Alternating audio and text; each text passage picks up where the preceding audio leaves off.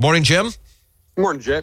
All right, well, let's start off with what happened at Williams Arena last night. Gopher women's basketball lost a game to Iowa, 108-60. Caitlin Clark, she goes into the record books, most points scored for a women's basketball player. She had 33 points last night.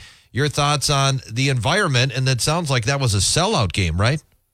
It was a sellout. It was the seventh straight. Obviously, all the Iowa home games are sellouts. It was the seventh straight road sellout game in conference for Caitlin Clark. That tells you kind of everything you need to know.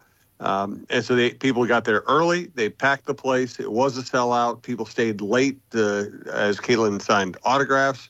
So she, both through performance and the way she handles her fame, she just every night she reestablishes she's the biggest deal to hit college women's basketball in a long time. One of the biggest deals to hit basketball in a long time. Well, and we kind of figured this was going to be a blowout win, but I mean, it was more of the just achieving history. And the crazy thing she's able to do, I mean, everybody knows that she's going to get the ball and that she can do amazing things with it, but yet she still pulls up huge numbers. How is this possible? I mean, we see LeBron James do it. We saw Michael. I mean, she's a great basketball player. Great basketball players are going to fill the box score. And she is her numbers last night, I mean, what was it? 33 points, 10 rebounds, 12 assists, 2 steals. I mean, that's what great basketball players do. They can force the action. They can react to what the defense does. They can beat you a bunch of different ways. It's what all great basketball players do. I mean, obviously scoring is the most important part of the game, and it's what makes you a star. But truly great players aren't just scorers. They can take advantage of defenses overplaying them and beat you with the pass, and that's what she does. Jim, the Gopher men's basketball team, boy, high scoring game. They went toe-to-toe with Illinois, and they lose the game 105-97 on the road. Illinois shot the ball well. The Gophers shot the ball well. Your thoughts on what happened? I thought it was a really impressive offensive performance for the Gophers. I thought the starting five played exceptionally well and played exceptionally well together. Really efficient offensively. Dawson Garcia was excellent.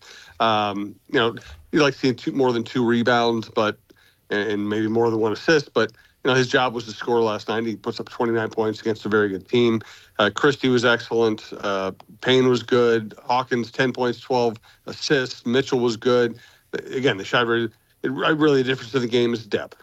Illinois is just a much more developed program. They got 20 points off their bench. The Gophers got 3 points off their bench. They just did not get anything off the bench. If they had, they might have had a shot. Jim, when you look at this team, they've got 3 games left to go. Do they need to win all 3 and then maybe a Big Ten tournament game, so like go on a 4-game win streak to give themselves any chance of being on the bubble? I think that's right. They need to win I said all along they needed to get to 11 wins and then have a good showing of some kind in the Big Ten tournament. And now it's very defined. Now, that the loss to Nebraska left them at a point where they need to win at Northwestern. They need to win their 2 home games, and they need to look like a tournament team in the Big Ten tournament. All in all, how do you feel Ben Johnson and the Gophers have performed this year, considering that the expectation was they'd finish last again? Yeah, I mean, they went from 2-17 to being on the bubble. I mean, that's a major leap.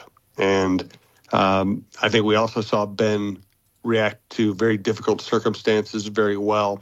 Hawkins and Mitchell, were really, really shrewd additions.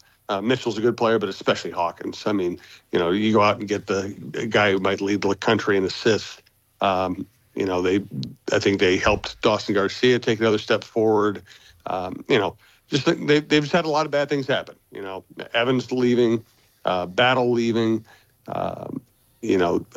and Carrington not being really the player they hoped he would be offensively, and for him to just kind of throw a team together and have this kind of a season, a very very competitive season where you got a chance to finish 500. You have an outside chance to go to the tournament. I just think that's a major step forward, no matter how this ends. Jim, is it possible that they could get everybody back aside from Parker Fox, who I think would be the only guy who wouldn't have eligibility to come back?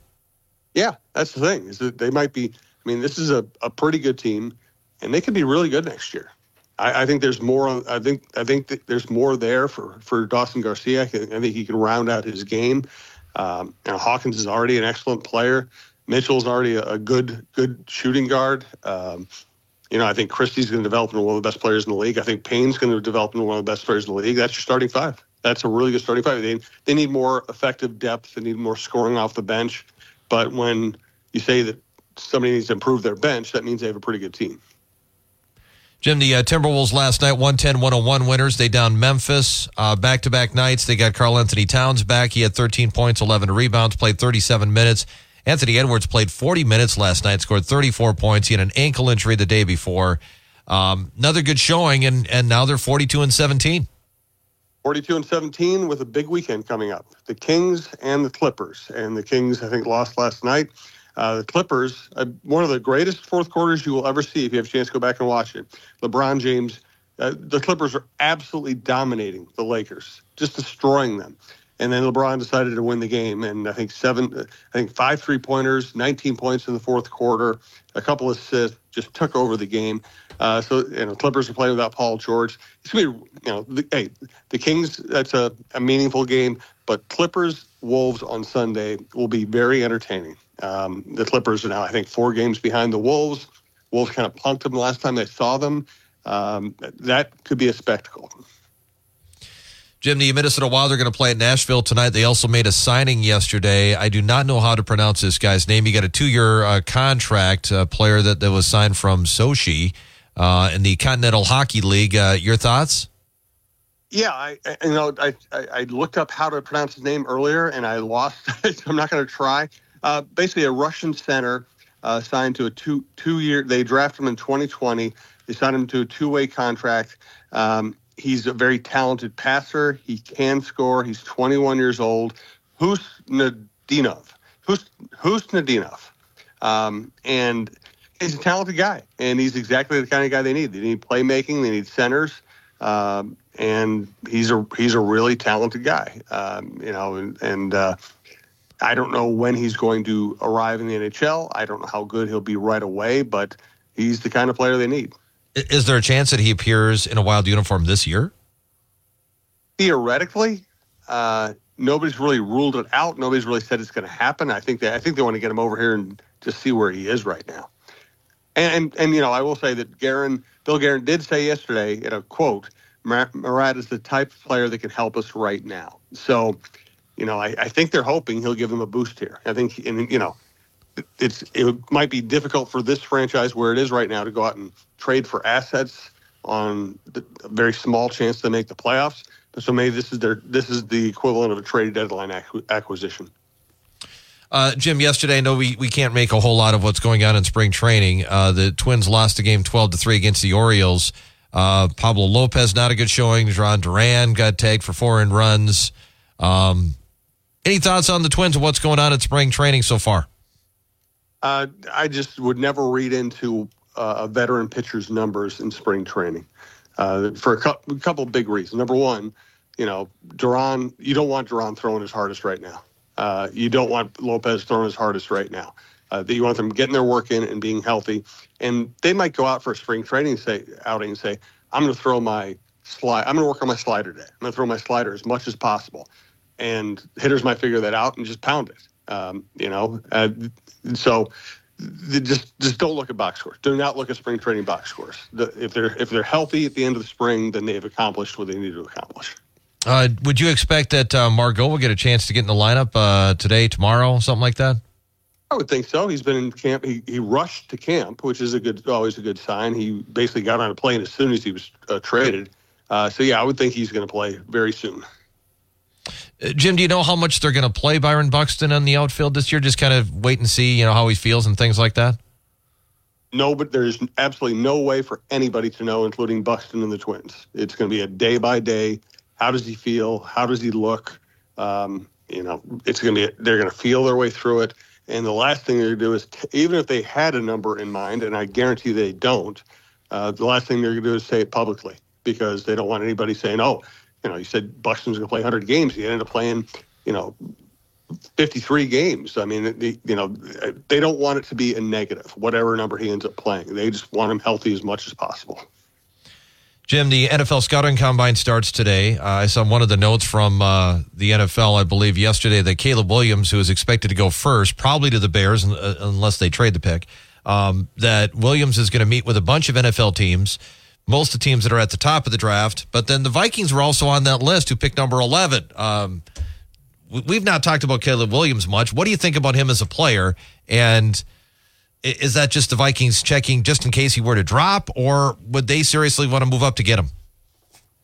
I mean, they would love to have Caleb Williams, and nobody knows exactly how this is going to play out. We just don't know. So this is just due diligence. The Vikings want a quarterback in this draft, and, it doesn't matter who says what in any mock draft. We don't know what's going to happen. There's still a slim chance that somebody's going to make the Bears such a ridiculous offer for the first pick that they would trade the first pick, get all those assets, and either keep Justin Fields or draft a quarterback later in the first round. I mean, they have so many picks they can maneuver around better than anybody else. So anything's still possible. They might as well do their due diligence. They would love to have Caleb Williams. Caleb Williams, I think after 2 seasons ago, he looked like the best player in college football. Last year, he made a lot of spectacular plays. He was very productive. He had a couple of games that made like the game against Notre Dame was not good. He looked like he was just out. He made a lot of mistakes. So he's very talented. He's probably going to be the first pick in the draft, but it's not a guarantee.